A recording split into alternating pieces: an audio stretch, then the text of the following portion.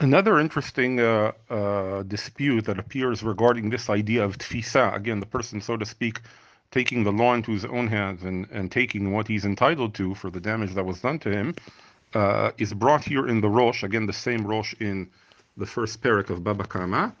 And he brings here the opinion of the Rama. This is not the Rama that we usually speak of, which wrote the notes on the Mechaber, on the Shulchan Aruch, but this is rather Rav Meir Halevi Abulafia, which is one of the Rishonim in Spain.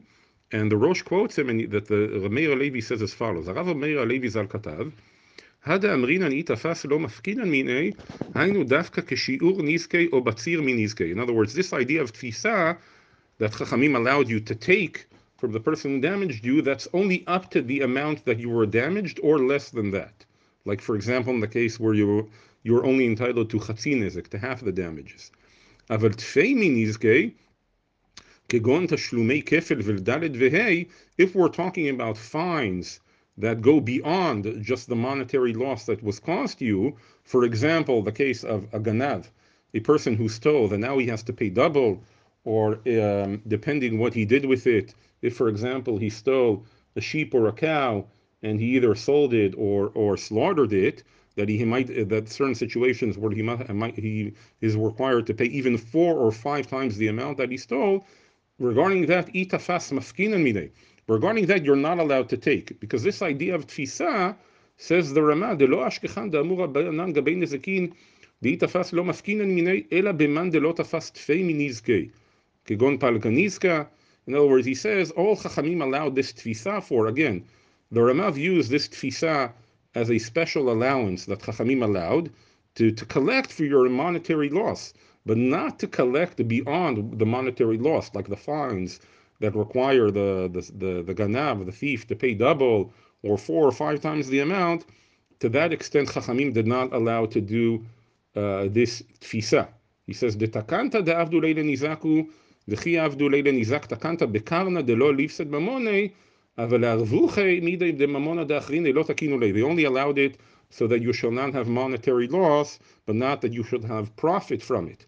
However, the Rosh disagrees, and the Rosh says, "V'lo nireli de lav takantahi eladinahu." According to the Rosh, this is not a special takana that Chachamim allowed you to do tfisa, but rather this is the din deoraita that you are allowed to do tfisa. Why not? Eladinahu de midoraita mechayev le. Ela she'en lo dayan bebavel sheyichufenu letien lo. In other words, really from the Torah, this person owes you the money.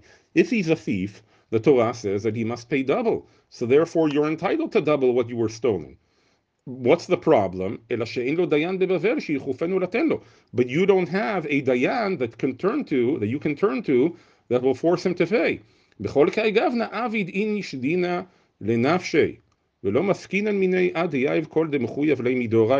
So this is a concept we will see later on, that there is an halacha, avid inish dina lenafshe, that a person is allowed to take the law into his own hands, so to speak, and take what he's entitled to, where does not have the ability to turn to the authorities.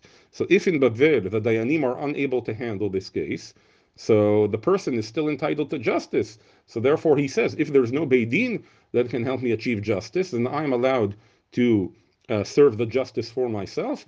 And therefore the Rosh says, whatever you take to him, up to the amount that he owes you from the Torah, then you can take that. And again, as we said afterwards, you will have to prove it after you took it. You will have to prove that you're entitled to that, but that will even apply to the knasot of paying double or even 4 or 5 times the amount. According to the Rosh, all that you're entitled to from the Torah, if you took, you will not have to return.